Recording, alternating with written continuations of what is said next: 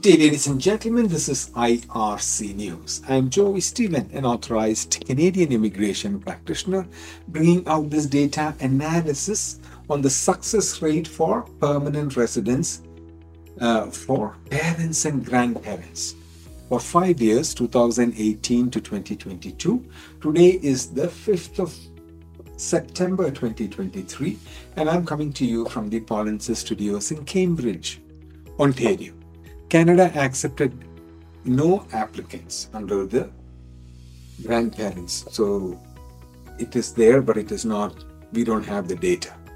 Canada accepted a total of 20,450 applicants in under the parents and grandparents in 2019. Canada accepted 9,531 applicants in 2020. Canada accepted 20,700 applicants under the parents and grandparents in 2021. Canada accepted 31,632 applicants, parents and grandparents in 2022.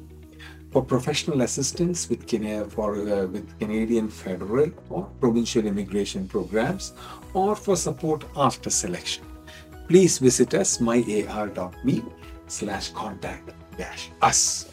Our team will be happy in guiding you through the immigration process with expertise.